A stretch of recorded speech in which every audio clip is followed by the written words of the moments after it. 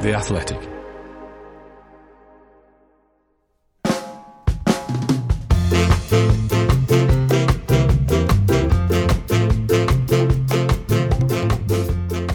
Hello, I'm Dan Bardell. Welcome to 1874, the Athletics podcast, all about Aston Villa Football Club. Joined as ever by Greg Evans and Holly Percival. How are we, team? I'm good. I'm average. Oh, I was going to say try I'm one at a all time, right. Holly. Yeah. You go first.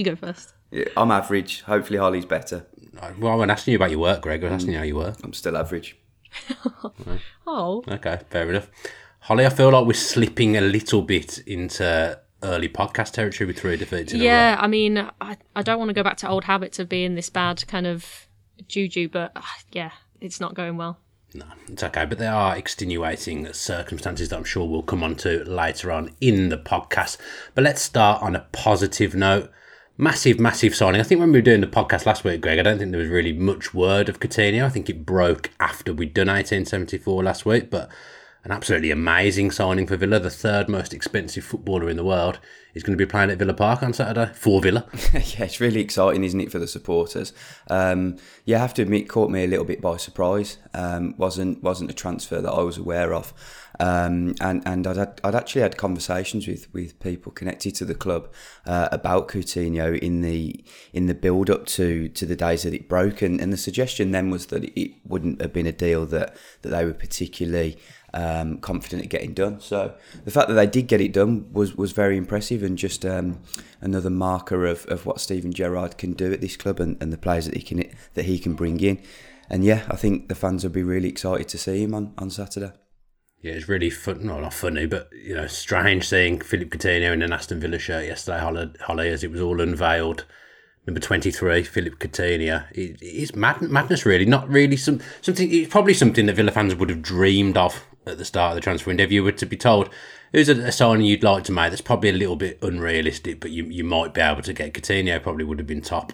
Yeah, I mean, I think my child fan Aston Villa brain last night was super excited to see him, and was when I initially saw the photos, obviously he was holding the shirt frontwards towards the camera, so you didn't know what number he was. So I actually went straight to the website to Google what number he would have before the club announced it, and was just very excited. And I was like, am I about to buy a Coutinho shirt for the 6 months that he's at the club? But I didn't do it straight away, because I knew that I needed to put my professional brain on and go, let's wait and let's actually see what he offers Villa, because there is no guarantee that he's going to be the player that he used to be with Liverpool and what he also achieved at Bayern Munich. So I'm trying to calm myself down after the photos from last night and listening to him talk about Aston Villa. But I agree with what Greg said.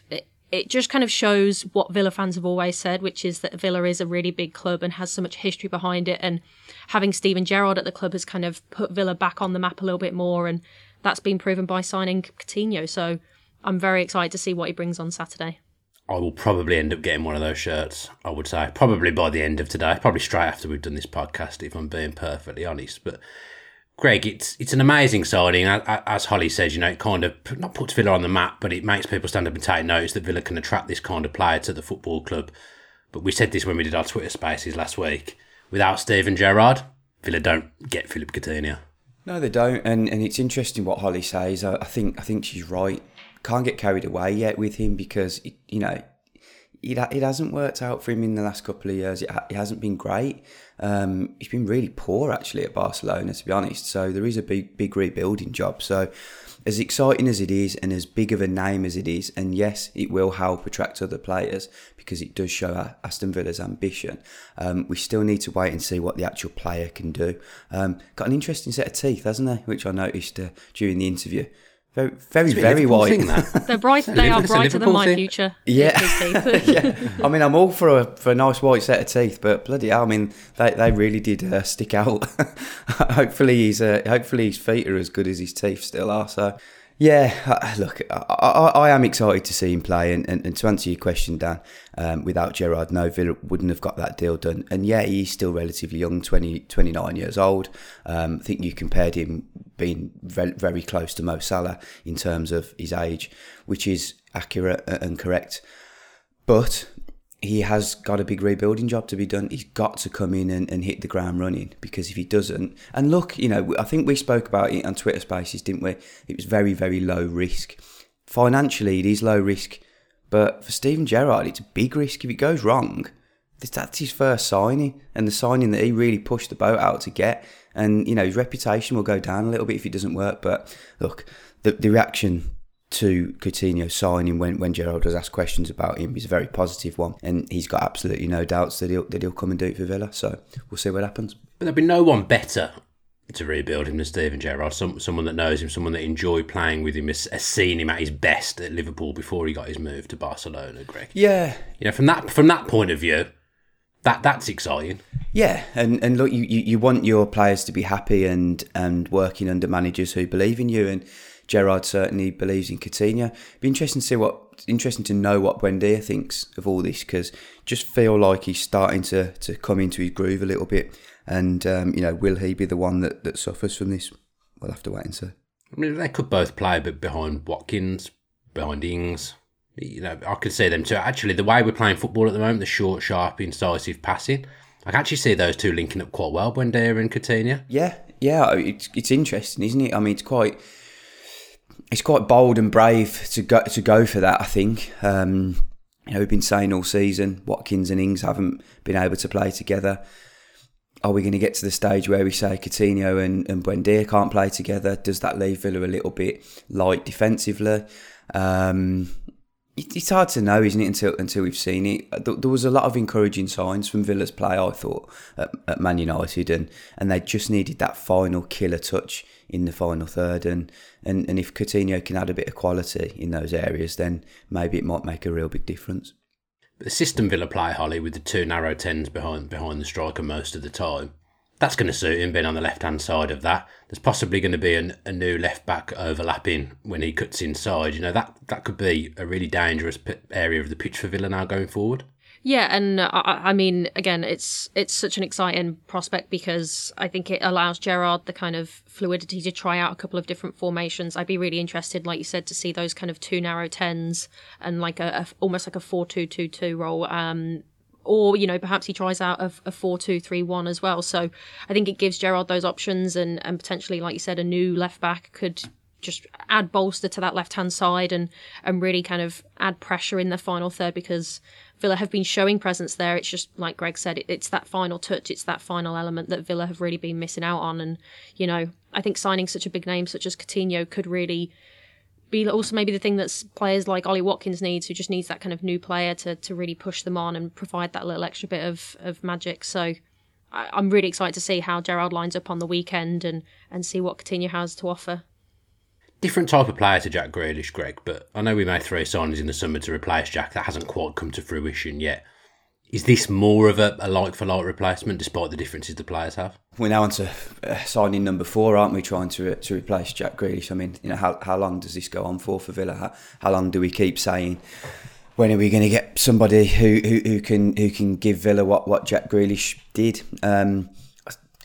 They are slightly different players. I think that the players around Coutinho, if he can get back to what we know he can produce, if he can get back to that level, the players around him will benefit in a similar way that the players did when Grealish was around. I was really impressed with Watkins against Man United. Thought other than him not actually scoring, and he came very close. Obviously, got one in the net that was ruled out for offside, and then the one that struck the bar, which he probably should have done better with. I just thought his all-round play was excellent. And I feel like with the right player alongside him, he could be elevated even higher. So it's interesting. But yeah, it's hard to keep saying, isn't it? Is this next player going to be the Grealish replacement? Because I just don't think you can replace him. He was just so special and unique for Villa. But it's a dangerous player, isn't it? It's a player who's got a lot in his locker. I think you raise an interesting point there about Watkins. I think he actually has suffered from Jack not being in the Villa team. He's not looked as dangerous as perhaps he did last season. I think Grealish not being there, people talk about it affecting target. I actually think it has affected Watkins as well, so it's an interesting point.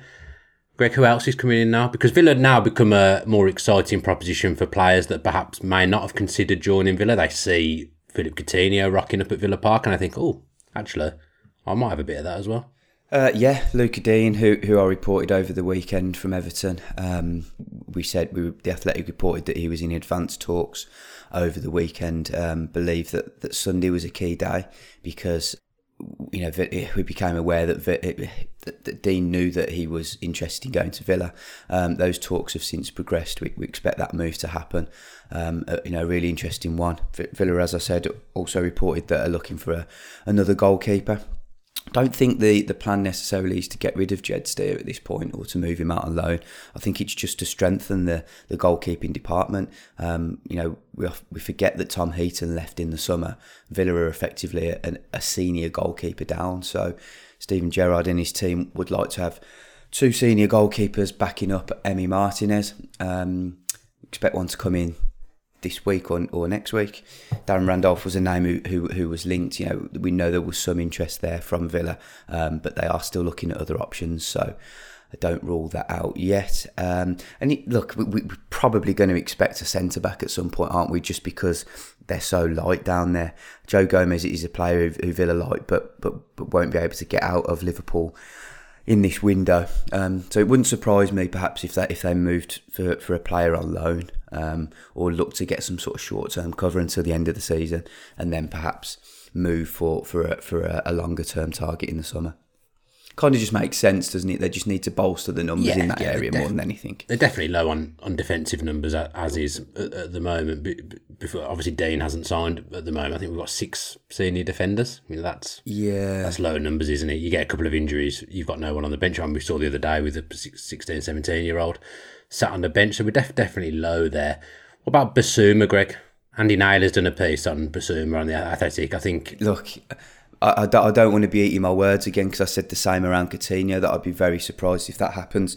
I'd be even more surprised if Basuma came in this window, purely because Brighton are looking for £50 million. Well, they're not even looking to sell him first and foremost, but if they are aware that there's interest, as Andy Naylor, our Brighton reporter, reported over the weekend, and Brighton's take is, well, if there wasn't any interest in one of our best players, then we'd be a little bit surprised anyway.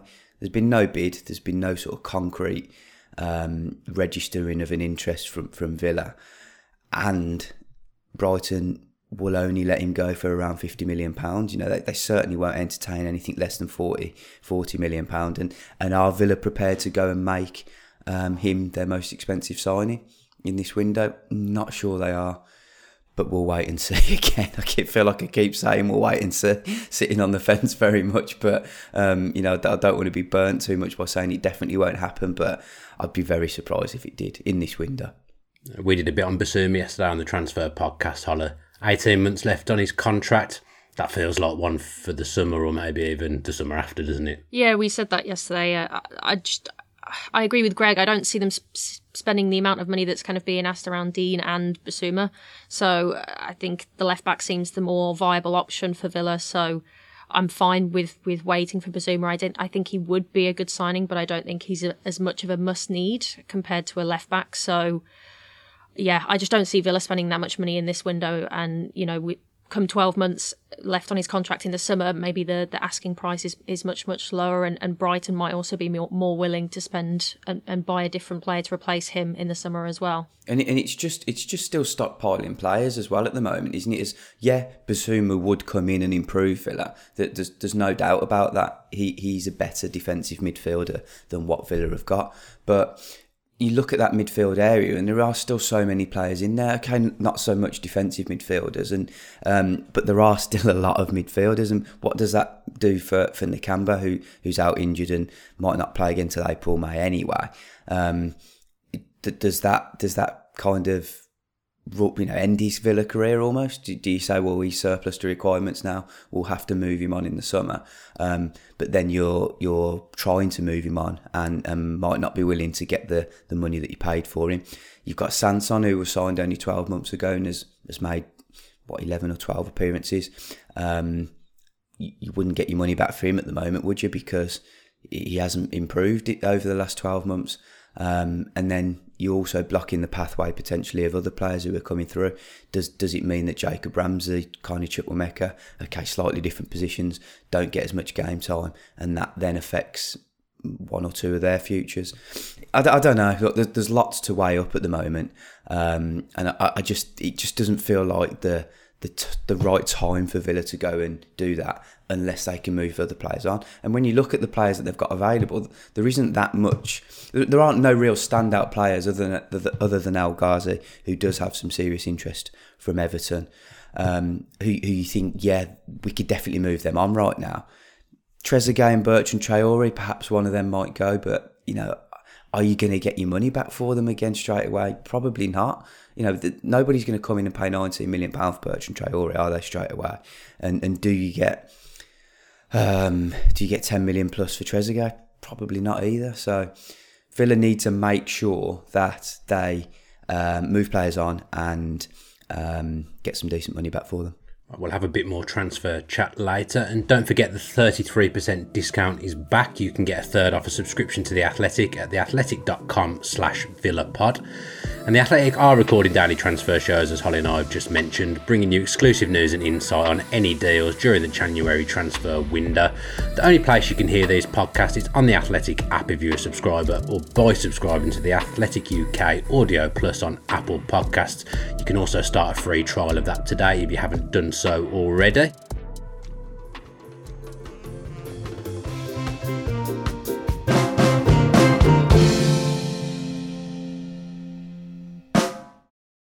Looking for an assist with your credit card but can't get a hold of anyone? Well, luckily, with 24/7 US-based live customer service from Discover, everyone has the option to talk to a real person anytime, day or night. Yep, you heard it right. You can talk to a real human in customer service anytime. Sounds like a real game changer, if you ask me. Make the right call and get the service you deserve with Discover. Limitations apply. See terms at discover.com/creditcard. Looking for an assist with your credit card but can't get a hold of anyone? Luckily, with 24/7 US-based live customer service from Discover, everyone has the option to talk to a real person anytime, day or night. Yep, you heard that right. You can talk to a real human in customer service at any time. Sounds like a real game changer if you ask us. Make the right call and get the service you deserve with Discover. Limitations apply. See terms at discover.com/creditcard.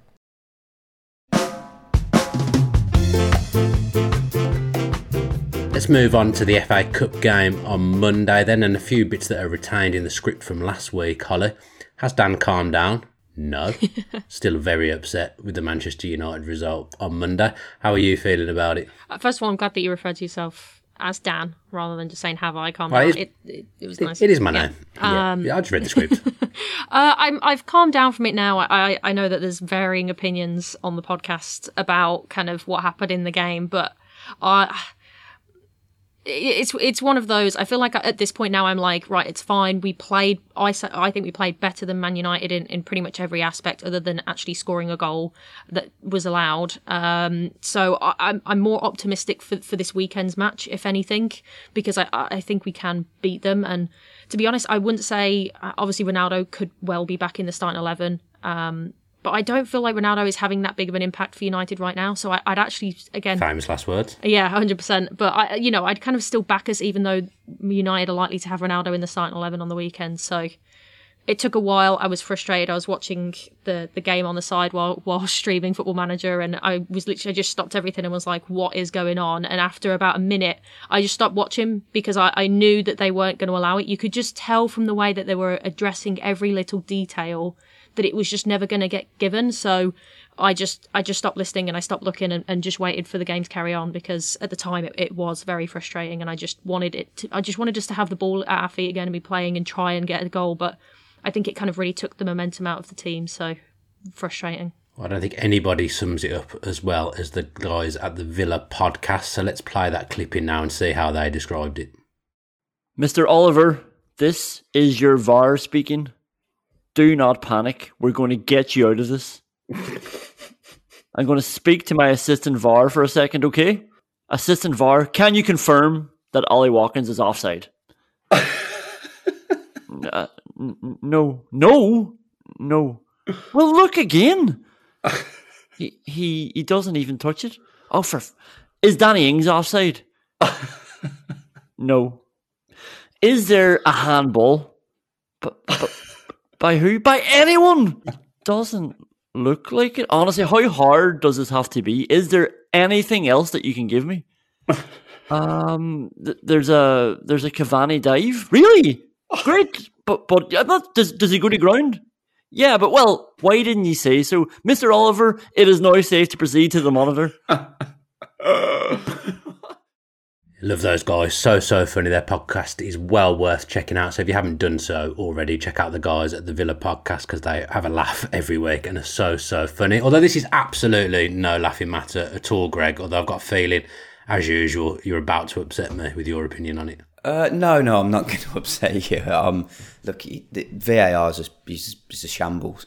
You know, I was sitting in Old Trafford for 4 minutes wondering what the hell was going on, and so was everybody else around me. We had a small little, there was a screen that was saying they were checking for a possible offside. Obviously, we saw the replays continually of the officials trying to see whether the ball had touched Ollie Watkins on the way through to Danny Ings, and look, you know, initially we thought, well, has it touched him? Hasn't it touched him? If it has, it's offside. If it hasn't, then it's not, and the goal stands. And then the fact that they went and found something else was just so frustrating because you thought, well, how didn't they see that initially? You know, what? Well, you should check the first incident first. Why didn't they see that initially? And Steven Gerrard was right. You know, he said the actual reason for the goal being disallowed was not that complex for it to take 3.5 minutes for it to be decided that it shouldn't have been ruled out. When you look back at it in that incident alone, I've got no issues with it. It was the right decision, and Steven Gerrard admitted it as well. He had no issues with it. He had no issues with the decision. He had issues with the time that it took. And Villa have got previous for this. You know, I've looked back over a lot of Villa set pieces over these last few months, and they do this regularly and they get away with it. Jacob Ramsey's allowed to stand on the football pitch. Of course he is. He's not allowed to block an opponent, and he's blocking an opponent, and it's a tactic, and it's been caught up, unfortunately. But that happens all the time. It happens all the time. There'll never be a goal. There'll never ever be a goal from a corner or a free kick if that's being disallowed for that, because that happens every set piece, every team. You can't block a player. You can't stop a. But you're standing still. You can't stop a player, but you can stand still and still move. It's part of the blocking procedure. No. Okay, you're telling me if that free kick comes in, and Cavani is standing there, and Ramsey runs into Cavani, you're telling me Villa get a penalty? Well, if it goes to VAR, they will, yeah. No, they won't. They would never have got a penalty for that because it's soft as. Look, don't get me wrong, it's soft. I'm not denying it's soft, but the VAR are checking it, and they're gonna give it. But they're just desperate. They're just desperate to find something. They were trying to find an offside. They couldn't find that. Tried to find a handball. They couldn't find that. So they then go back and look for something that happened first, which is the first thing they should be looking at because that was the first thing that happened. Well, yeah. I mean, the point I'm trying to make is the VAR is a shambles. It's taking so long, and yeah, look, it's so annoying if you're going through every single passage of play and you're thinking. It does feel like it, certainly, especially at Man United when Villa were there. It does feel like the officials are trying to find something to rule the goal out. I'm not denying that, but if you take that individual incident alone, it's right to be pulled up for me. And Steven Gerrard agreed. He had no issues. Steven Gerrard's wrong. He had no issues with the defender. He had no issues with the decision purely because he probably knows that Villa have been trying that every game anyway. Well, Steven Gerrard, if you're listening, I don't like that from you either. I'm gonna put my popcorn down to slightly agree with Greg here because. Oh, come on, Holly, get in the bin. Well, no, I agree. I think you see those fouls anywhere on the pitch, and I think that they do get given. However, I think for me, I would have liked VAR to see the angle in terms of how close Cavani actually was to Konsa and that run and the kind of the flight of the ball, because I don't know, in my mind, surely they have to take into consideration what the likelihood is of Cavani actually interfering with the ball and the play that's happening. And I think from that angle of being behind Cavani and watching the two come together, you can't tell how close Cavani is to Konsa and potentially stopping that play from happening. And in terms of VAR, I think, I don't know, was there two phases of play within that whole set piece? Can you go between multiple phases of play? Like, for me, I don't know, even working in the industry, what clarity there is and what the rules are around how many times VAR can go through and check different things. Like we said, it was too tedious, it was too time consuming, and it did get to the point where it felt like they were just looking for any form of error to undo the goal. So again, I'd slightly agree with Greg, so I apologise, Dan, but it's frustrating when it's your own team, isn't it? And you have that little bit of bias, but I think anywhere else on the pitch you do see those given in those circumstances, annoyingly. Also, when the foul is made, well, when the collision happens, the ball goes in the back of the net. There's images of Cavani looking at the ref, putting his hands up in the air as if to say, "Is that not a foul?" And Mark Oliver goes, "No." Did he? I missed that. Is that so? Is that a clear? Is that? I'm sorry. Is that a clear and obvious error that's had to go and be overturned? That makes no sense. No, it's not. And so there we go. And that's why the goal should stand. That's why VAR is a shambles, and none of us are denying that. We've been talking about this for years now. It's ridiculous. It's just ruining it for football supporters as well. Anybody who's in the ground, A, doesn't know what the hell's going on, and B, is just, so frustrated, vexed almost at the end. It's just ridiculous.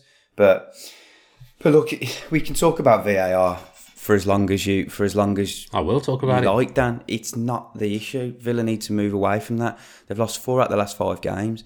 They need to start winning. They need to start scoring. They need to start taking the chances. Yeah, they've missed a lot of chances. Take that.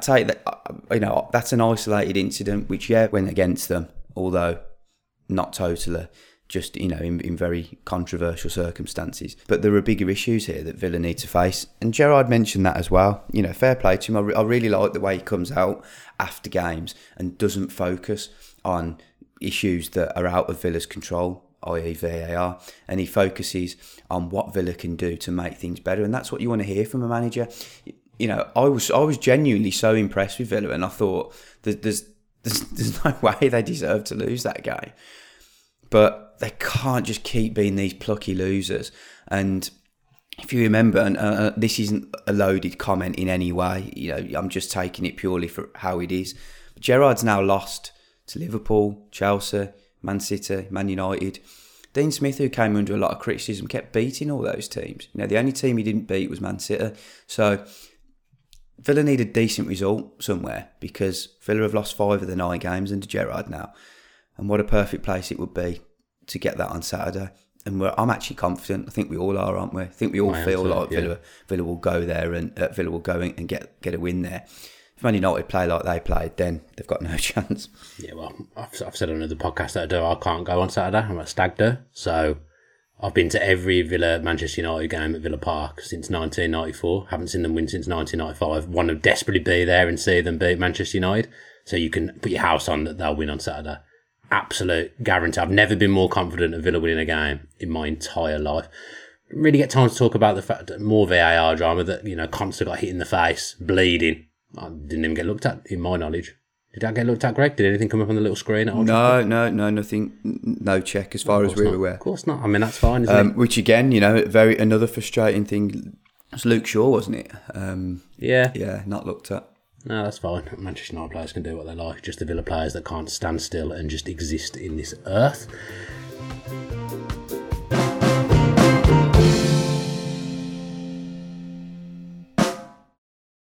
And now, 2 pigeons bemoaning the fact you can stream DirecTV satellite-free. DirecTV gives you access to apps like Netflix and live sports right next to each other. I don't get it. Let me put it in pigeon terms. It's like that one amazing dumpster with the old fruit and cardboard all in one place. How am I supposed to keep up with illustrative metaphors when you are making me so hungry? Get live TV and streaming apps together without a satellite. Visit DirecTV.com. Requires high-speed internet-connected Gemini device and separate paid subscription to watch Netflix on DirecTV. Terms and restrictions apply. And now, 2 pigeons bemoaning the fact you can stream DirecTV satellite-free. DirecTV gives you access to apps like Netflix and live sports right next to each other. I don't get it. Let me put it in pigeon terms. It's like that one amazing dumpster with the old fruit and cardboard all in one place. How am I supposed to keep up with illustrative metaphors when you are making me so hungry? Get live TV and streaming apps together without a satellite. Visit DirecTV.com. Requires high-speed internet-connected Gemini device and separate paid subscription to watch Netflix on DirecTV. Terms and restrictions apply.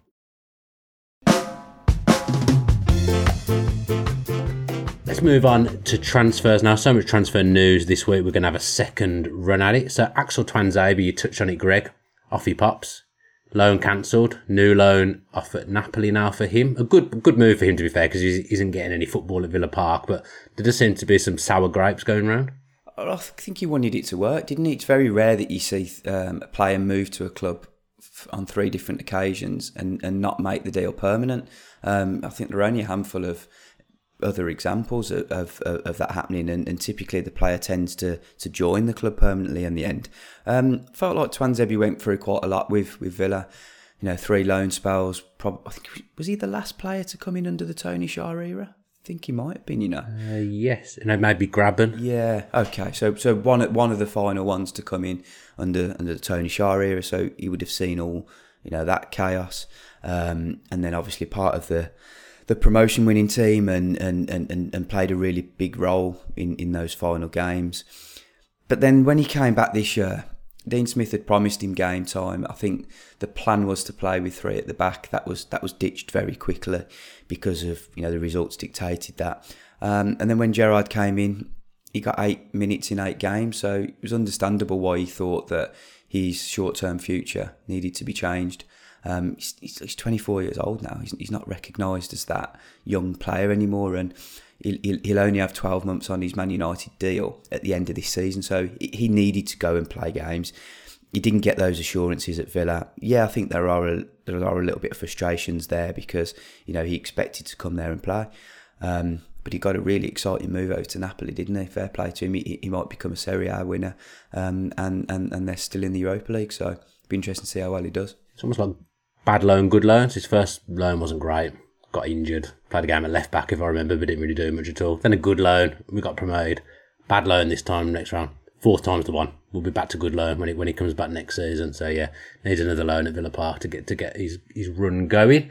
El Ghazi to Everton, we've probably already covered. Be a decent deal for Villa, that, wouldn't it, Holly? Because it would kind of negate a lot of the money towards Luca Dean. Yeah, I think financially and stuff, it wouldn't be too bad. I don't think we'd get a massive amount of profit from selling El Ghazi for what we bought him for. But I kind of thought this last night when I saw the news. I mean, right now, I would prefer to keep El Ghazi over the likes of Trezeguet and Traore. So hopefully both of those come back from AFCON much better and kind of revitalised, because they both have obviously come back from injuries and not been quite up to scratch. And I mean, I'm still, if I'm honest, mad at Trezeguet for that god-awful dive. So hopefully if El Ghazi does go, they kind of come back and fill that kind of role and are useful players off the bench, because I really don't see them starting. But El Ghazi's a favourite for me, so I will be sad to see him go. Yeah, done a lot for the club, scored a lot of important goals, had a good season last time round again, scored some really important goals, scored at Wembley for Villa in the game, we got promoted. So yeah, he's been a good servant to the club, and really, for the money we paid for him, has been a good signing and justified that transfer fee. Kane Kessler's back in the building, Greg. I think Villa are kind of going to review over the next few weeks, but it looks like Steven Gerrard was really impressed with him in Swindon's FA Cup tie against Manchester City. Yeah. He should offer some genuine competition to Kane. Yeah, that was it. He watched the game, he watched the Swindon game against Man City and kind of thought, wow, why isn't this guy in our building? If he can play so well against elite opposition like that, let's have a closer look at him. So the call was made immediately after the game on the Friday night. Kessler returned on the Saturday, back training now with the first team. So Gerrard's going to have a closer look at him for a couple of weeks if he feels that he can provide genuine competition in the fullback areas. He'll be integrated into the first team squad for the remainder of this season. If they feel he's not quite at the level, then he'll go back on loan. Obviously Swindon will jump at the chance of taking him, but I believe there'll be a couple of League One and Championship clubs interested in him as well, so that might appeal too. But yeah, positive signs. Out of all the players that Villa have got coming through, he's the one who I firmly believe will get some first team minutes in the future. Yeah, comedian Ivo Graham, and Swindon fan, wasn't happy. He tweeted, "You don't play that well on the telly and not get recalled." I think he's probably right. Aaron Ramsey as well, again something we covered on the transfer podcast for The Athletic yesterday, Holly. He's gone to Cheltenham on loan. Good move for both that, because I think he's a very good player and I think he'll do well there. Yeah, like you said, we spoke about it yesterday. Cheltenham are 14 points off the playoffs, so Aaron could go in and make a real positive impact in the midfield area for them, and hopefully help them push to the playoffs. So I think he probably knows and is aware of that potential pathway for him, similar to his brother Jacob, and knows that the next few months at Cheltenham will be really important in terms of what happens for him in the very near future. So hopefully he has a really good loan spell and comes back and is breaking into the first team. Yeah, I saw a journalist get very confused on Twitter yesterday, thinking that they'd signed Jacob Ramsey. He was like, I can't believe that we've got Gerrard's go-to guy on loan. He's looked good every time I've seen him. Yeah, so I think there was one journalist who got very, very confused, not up to the standard of global Greg Evans at all. There's been so much to get through today. We didn't have time to talk about Josh Feeney, but Greg, you did do an article around him, didn't you, and his sudden rise to the bench for the Athletic, which was a good read. Yeah, really nice story to put together, something I enjoyed doing. Spoke to some of his old coaches at Fleetwood Town who were really complimentary of him. And it's quite interesting, when you hear about these young players and you speak to people that know them. Obviously, a lot of them are, singing their praises. But everybody I speak to about Josh Feeney are so insistent that he's going to make it. They believe that he's got a really good support network around him. He's a very grounded player, and he's basically overachieved at every age group that he's been in. And when he was at Fleetwood, they tested him in the under-23s when he was just a 15-year-old, and he came through shining there. They played him in some of these like mini tournament games against older pros, and he did really well there. And look, he was probably a little bit fortunate that he got on the bench because Sil Swinkles and Lamar Bogard, who are both a year older than him, were both away in Holland as part of their Christmas sort of break. And obviously Villa had quite a few absentees. Tyrone Mings was suspended. So he was literally the next go-to, he was the go-to guy, the only real option that Villa had available. But don't underestimate, his journey. He's moved from Fleetwood to Villa and played almost every minute at under-23 level as a 16-year-old, which is some achievement, really, because that doesn't happen. You don't move from a League 2, Category 3 academy club and then go straight into a Cat 1 under-23 team. So, yeah, exciting times. We'll see what he can do. Have you got any other articles coming up, Greg, that you can talk about? Do you know what? It feels very much day to day in January at the moment, just because that's true. Just because there's so much going on. It's not really a month to plan ahead. Because there's so much going on at Villa. Just trying to get on top of the transfers, the ins and outs, and giving the readers as much info around that. So yeah, that's it. If you want to be there when Greg is all over the Villa transfer news, if you head to theathletic.com/VillaPod, you'll be able to read about it first and get a 33% discount if you're not already subscribed. That's it for today. As I say, I won't be there Saturday, but I fully expect and demand retribution against dirty Manchester United and dirty VAR. Let's get the 3 points for the Villa on Saturday. Have a great rest of the week, and as always, up the Villa.